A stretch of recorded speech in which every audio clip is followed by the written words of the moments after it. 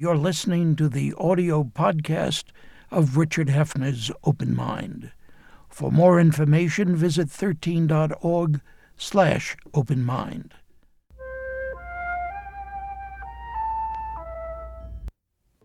I'm Richard Hefner, your host on The Open Mind, where occasionally we interrupt our regular weekly schedule of contemporary on-air conversations to present in memoriam a past program with a distinguished guest who has passed. Today we celebrate the New York Times late great reporter, editor, and columnist Tom Wicker, who died in November 2011 at age 85. The following open mind about his Civil War novel, Unto This Hour, was first broadcast in 1984. I'm Richard Hefner, your host on The Open Mind. A good many weekends over the past 2.5 years, I've particularly delighted in producing another program from the editor's desk, always when one of my editors has been Tom Wicker, associate editor of the New York Times and one of its great columnists. Now, Tom Wicker writes novels, too. Viking has just published Unto This Hour, a giant, awesome in its way book about the Civil War, about its humanity and inhumanity, about the leadership, Lincoln's and the generals, that impacts upon us even today. And since I've always thought of Wicker as a most present-minded journalist, I want to ask him to begin with whether essentially Unto This Hour is scarcely veiled fiction or scarcely veiled history. Tom? Well, I hope it's neither. It's a novel, and it's a novel of people in the Civil War and what happens to them during the Civil War, in the same sense that one might write a novel about people during the Depression or people living through World War II. It's very narrowly focused on 5 days, and therefore the history plays a particularly prominent part in it. But I hope that it's first, and I think that it's first and foremost a novel in which the historical aspects are accurately presented. But you pick the subject for your novel in terms of the larger framework of your interest in contemporary affairs. Well, that's true. I wondered when I began the research on this, the specific research, whether it would be illuminating about contemporary affairs or not. I think it is, but I found that sort of thing difficult to work into fiction, particularly since I limited my time scheme to 5 days. And so it's very hard to have a kind of a century-long bird's-eye view saying because of that, then we have a certain kind of politics today. But I think the Civil War does have a great impact on American life today. What is that impact? Well, there are any number of traces that you could make from the Civil War. I think probably the most obvious one is that war certainly decided the development of this nation as a great industrial power.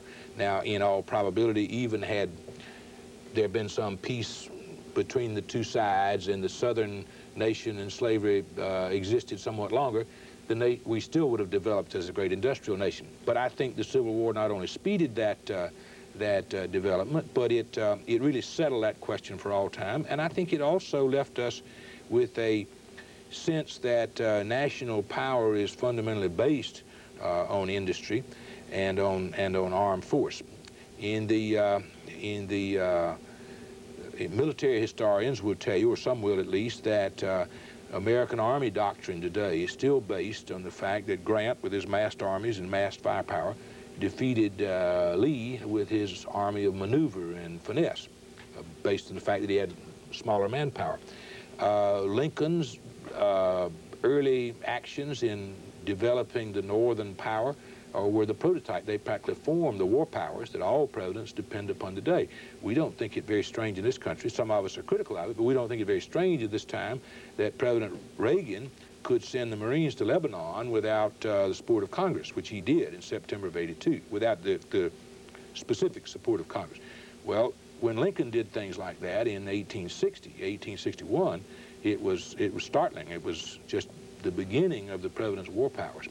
Do you think that, I know that you've written that the nation's just under the surface militarism may not be based entirely on the Civil War experience, but I think our quick resort to military solutions for political problems is influenced by that experience. And I wondered what you meant about just under the surface militarism. Well, because I think that, and I think readers of my articles in the New York Times wouldn't be surprised by this, I think that we are too quick in this country to resort to armed force. And I think that's been particularly so since World War II, when we emerged on the world scene as one of the, or as then the only superpower, now as one of the two superpowers.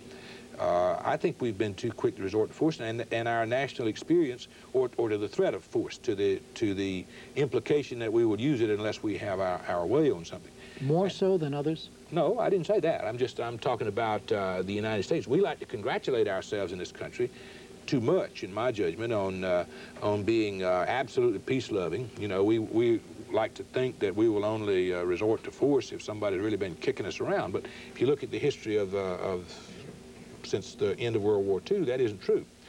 And I think that willingness to resort to force to settle political matters has its roots in the national experience, that the gravest single political matter that ever came before the people of this country was disunion, based on slavery and the other issues that brought on the Civil War. And we handled the issue of disunion ultimately with force. And in my own judgment, not only, while it may be arguable as to whether or not there was any alternative, in my own judgment, there was an alternative rather than the resort to force. There could have been, there should have been, but I think that is something that's embedded in the national consciousness now. Admittedly, that's the sort of national psychoanalysis, but I think that if you study these things, you're entitled to make judgments like that. Would your judgment also be that Lincoln's defense at Fort Sumter led us into a war, the war that you seem to feel we needn't have fought? That his active concern that this last great hope of mankind needed to be held together, and that the Union was going to be preserved with force, if necessary? I think by the time the question appeared before Lincoln as to the resupply of Fort Sumter, which indeed was that brought on the first shot, so to speak, in the Civil War, by that time I think the opportunity for alternatives had passed. I didn't mean to imply, and I don't imply, that Lincoln was wrong in pursuing trying to hold the Union together as he did, even to the extent of war. I'm simply saying that in the long history of that conflict, 30 years or more, in which it was specifically before the American public as a major issue in the national consciousness, that is when I think many opportunities were missed. But Tom, on both sides. But do I understand you correctly that you just said that you would not second guess Lincoln in going to war to preserve the Union? Was the experience not that harrowing? As I read your book, I can't imagine any other description than harrowing for that national experience. All war is harrowing, and that war was particularly harrowing. You're quite right, because the tactics were outmoded by the technological developments. For example, the rifled barrel had made the defense infinitely superior over the offense. Yet most of the generals of that war had learned their tactics in the Mexican War just a little over a decade earlier, at which time they didn't have rifled barrels, and the frontal charge of the offense was the basic tactic. So that resulted in just untold slaughter in the Civil War, and all that took place just before the modern flowering of medicine, so that the medical treatment of these excessive number of wounded was very primitive. I think the figure somewhere is if we had suffered, the entire United States had suffered casualties in World War II, the equivalent of the Confederate casualties in the Civil War, instead of having about 300,000 men killed, we would have had something like 6 million men killed. So you're quite right. The word harrowing is right. I would say, however, that by the time Lincoln came to office, and even despite his appeals to the South in his inaugural message, his first inaugural, to try to settle this issue peaceably, when the question arose at Fort Sumter, I don't really think that he had finally an alternative to the resupply of the fort. Now remember, he didn't go down there and start a war. He resupplied the fort. Now that had the effect of starting a war, but what I mean is he didn't send troops down to fire on the Southerners, and they still didn't have to do it. So I think the issue at that time of maintaining the Union, which was always Lincoln's overriding aim, not to free the slaves, not to do a lot of other things, but to maintain the Union. I think that issue was the overriding issue, and by April 1861, I think he had very little choice, I would almost say no choice, but to do what he did. which Tom, was to maintain the nation's, that is, the United States, forts. Tom, I have the feeling, stop me if I'm wrong, that today you would be less generous in your interpretation of Ronald Reagan's alternatives. I doubt that you would say he had no choice, he had no alternative. The scene had been set 30 years before. His hands were tied. If he were going to meet the principles that this nation subscribed to, war was necessary. On what issue are you referring to? What issue? Pick your issue. Well, if there was some issue that had been festering in the national consciousness for 30 years, the size of the issue of disunion, and Ronald Reagan were faced with it, why, depending on what he did, I certainly think that the 30 years controversy should be taken into account in doing whatever he did. I don't see today that Ronald Reagan faces any such thing. And I mentioned Lebanon, for example. I think he had lots of choices rather than leaving the Marines in Lebanon in the circumstances they were in. I still think he has choices. When he sent the Marines to Lebanon in September 1982, you will recall it was to supervise the departure of the PLO forces from Beirut. I think that was perfectly supportable. And in fact, the PLO was evacuated, and I've forgotten the exact time, it was only a matter of weeks. The Marines withdrew. Then there followed the massacre of Palestinians in the camps around Beirut, and he sent the Marines back in. When he sent them back in, the mission was less clear. And as time goes along, it's become even less clear. Until now, the president is in the position of not really being able to explain in a way that Americans rather unquestioningly accept. He can't explain what it is that 1,600 Marines are supposed to do there. And so I don't see that the issue of having no choice really arises there. Well, then let me go back again. Are you suggesting that the issue of union was what carried us into war? You've said that. And I read your book. I couldn't help but think of All Quiet on the Western Front. I couldn't help but think of Johnny Got His Gun. I couldn't help but think of all those other descriptions of war is hell. And I wondered whether you were insane that, and whether you were insane, and I gather from what you just noted that you weren't, that was an unnecessary war. Yes, I think I would quite agree with what I hope you're saying, that my book is apolitical in that sense. It's a book about war and about people living in war and trying to cope with the conditions of war. And I don't particularly, other than when certain characters voice their views in there, I don't try to tilt the scales one way or the other in that sense. It is an anti-war novel, and it is meant to be an anti-war novel in the sense that you've already stated, that war is harrowing and terrible, and before it should be resorted to, and I'm only talking about conventional war now, haven't even got to the nuclear question, before it should be resorted to for anything, I think that you have to have a really overriding issue of enormous importance, even to the life of a nation, and one in which politics, whether it should have been the case or not, has obviously failed. Now, I'm inclined to think that was the case by April 1861 on the issue of disunion and the maintenance of the American Union. I'm not inclined to think that that was the case, or is the case in Lebanon. Don't think it's the case in Nicaragua. I didn't think it was the case in Vietnam. So I think the parallels are fair enough. That's why I wonder whether you aren't being more generous to President Lincoln than you were to the presidents who took us into Vietnam, who are taking us into Lebanon, and so on.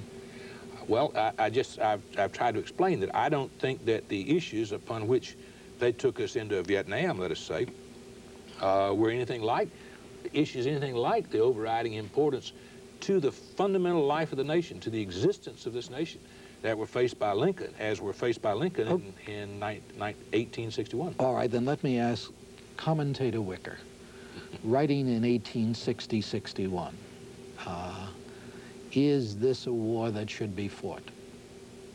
The war of the war between the states, as we've called it occasionally. Well, if I transported myself whole in my present experience and everything back to 1861, I would like to think that I would have been a fervent supporter of Mr. Lincoln's inaugural address, in which he clearly called for conciliation and peace. I would also believe, however, that assuming I had been in the commentary business for some time, as long as I have been now. At that time, I would have thought that while that was a salutary and justified call, there was very little likelihood of its, in fact, being accepted, and indeed it wasn't.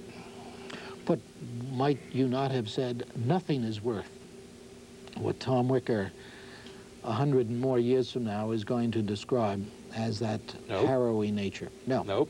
I wouldn't say that nothing is worth maintaining the Union. But maintaining the Union?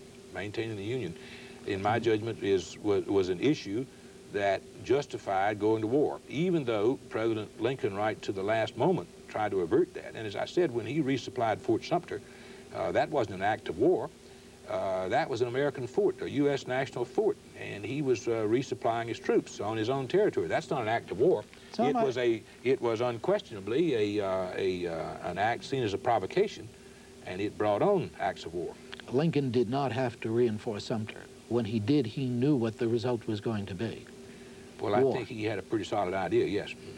So that strategy of his, that strategy of defending Sumter, was his way of declaring war. Yes, but it was also a necessity because American forces were surrounded. He could have, I suppose, as at least I counsel President Reagan to do today, he could have withdrawn those forces. But in that case, you have to understand what he in fact would have been doing. He would have been surrendering a national property, a fort, to an insurgent nation, which I don't believe you can draw that parallel to Lebanon. I didn't know you were such a nationalist. I mean, I've been reading Wicker all these years. I never would have dreamed that, particularly having described the hell of war. I'm an American and a patriot, and I believe in the American Union, and I believe that the United States of America, when it's true to its fundamental nature and to its constitutional nature, is a valued force in the affairs of men. And I think that it would have been tragic and greatly dissipating even of the potential force of this country had we drifted into disunion, separate nations in the middle of the 19th century. So better dead than separate. Well, you can put slogans like that to it if you want to, Richard. I've never used the slogan "better dead than red." I've never used that slogan. I don't much believe in slogans, and I certainly don't believe in these absolutes. What I believe in most is in trying to work things out, and I think things can be worked out if people have a will to work them out. And what's quite clear, it seems to me, when you look back over the history of the period preceding the Civil War, is that there was not sufficient will, particularly in the southern states, there was not sufficient will to work that problem out. Then why not let them go? Well, because that would have meant disunion, and it would have meant a dissipation of the strength and the hope that men had for this nation. And that strength and that hope were worth what you describe in your book? I think so. I think so. In the more than a century now following that, and particularly in the nearly half century following World War II, I think we have many times and signally failed to live up to the hope. We have certainly shown the potential of the strength. You know, I'm not going to stand corrected with the business about you've never used slogans like that. I wasn't talking about the slogan. I was talking about what you had described as your feelings about the inevitability once the 30 years had gone by, neither part of the country had accepted the real negotiations that would have to go on. Yes.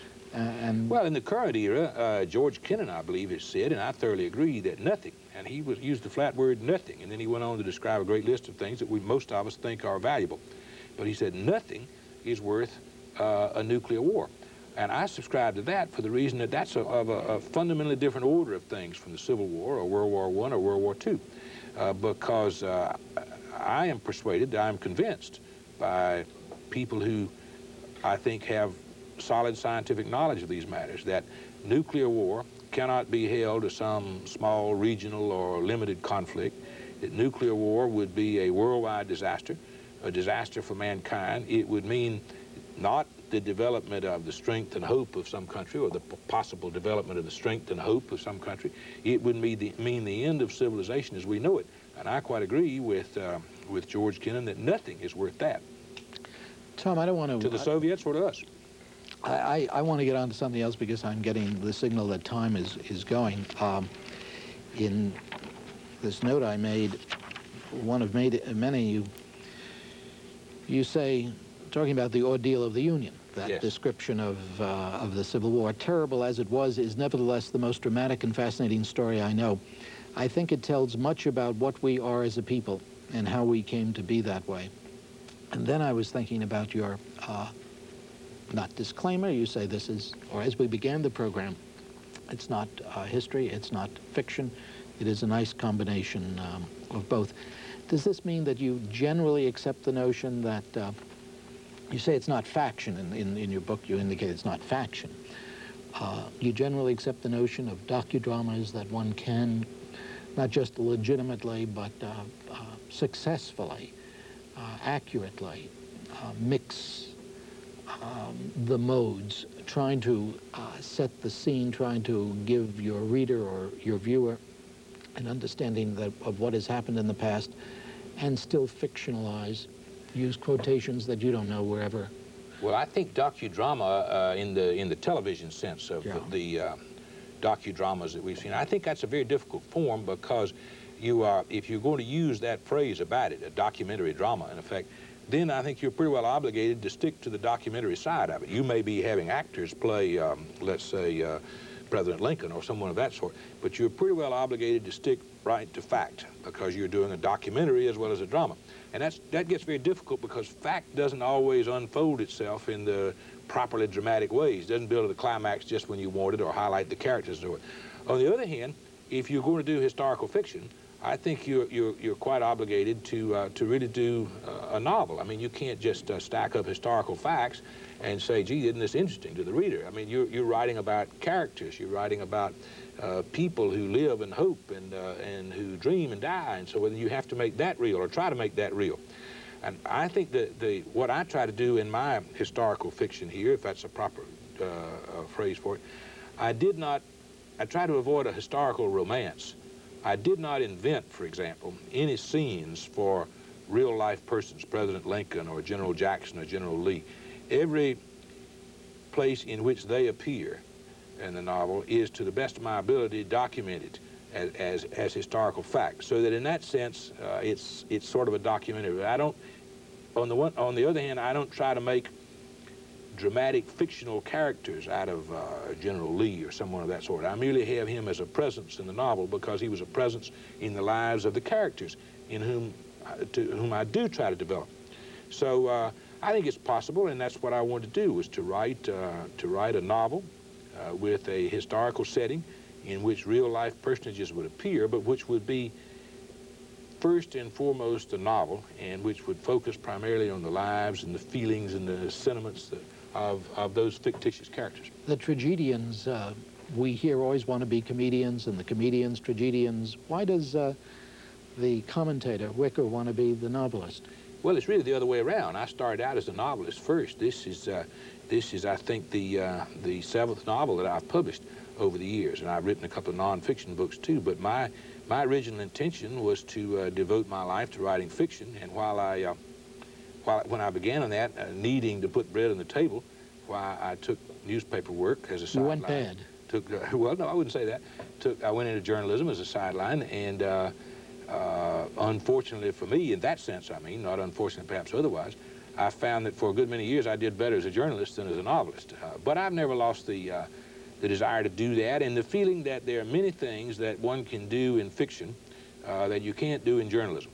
That's not to say that journalism is bad or anything of that sort. I have relished my life in journalism, and I hope I've done well in it.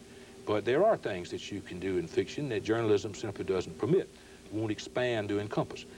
And I've tried to do those things, and it's added a great deal of satisfaction to my life. And I'm glad. What are those things? We can't let that go by. Well, because journalism, as I said about the docudrama before, you are largely restricted, if you try to do an honest job, you're largely restricted to the reportage of fact, to what people said and did at a given time, as best you can find that out. And that may tell you something about, a good deal, in fact, about national affairs, but it doesn't tell you much about the human heart. It doesn't tell you much about what makes people do the things that they do. It doesn't tell you much about how people react. And I think in fiction, you're not studying events, you're studying people. And in journalism, all too often, despite the idea of feature stories and all of that kind of thing, you're basically dealing with events. And that's a great limitation. In the short time we have left, let's go back to this business of the docudrama. Do you think we're being poorly served, we as a people, being poorly served by television's penchant for docudrama? Well, docudrama, in a sense, was made from one of my books, a nonfiction book that I wrote about the Attica prison riot. And I felt that they, within the limits of a 90-minute presentation, that they did about as well as they could in that sense with it. And I didn't feel it was a major transgression against the actual facts. I still think, and I thought then, and I wish devoutly that it could have been done, that presentation could have been expanded and it could have been made into a really literally factual documentary. Because that did happen to have an unfolding drama that built just as, I mean, the event itself, the Attica prison riot, that built just as any drama would. And I think that could have been done, and I think it would have been better. Some docudramas I have thought have been really seriously culpable. I recall one some years back in which wasn't just an implication. The allegation was made that President Johnson had been responsible for the murder of President Kennedy. I think that's outrageous when that sort of thing is done. Truly outrageous. And when you just invent or speculate about historical events, when you invent episodes and dialogue or speculate about what might have happened and then present that as fact, I think that's outrageous too.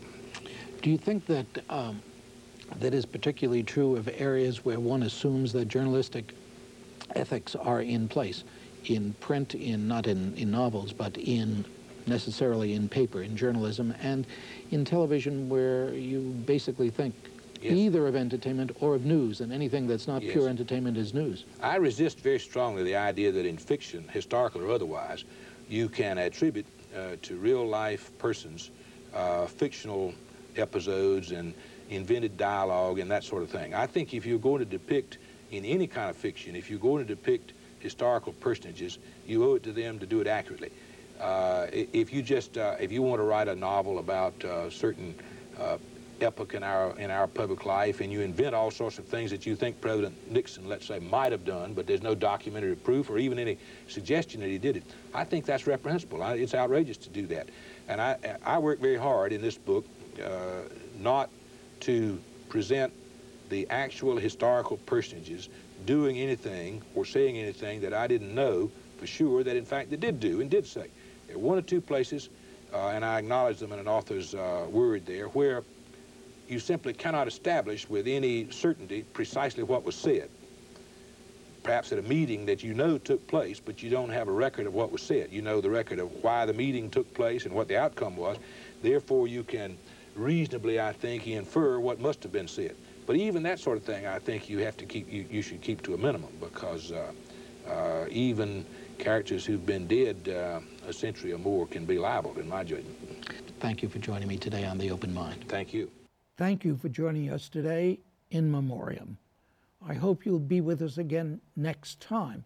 And meanwhile, as another old friend used to say, good night and good luck. For other past programs, do visit the Open Mind website at 13.org/openmind.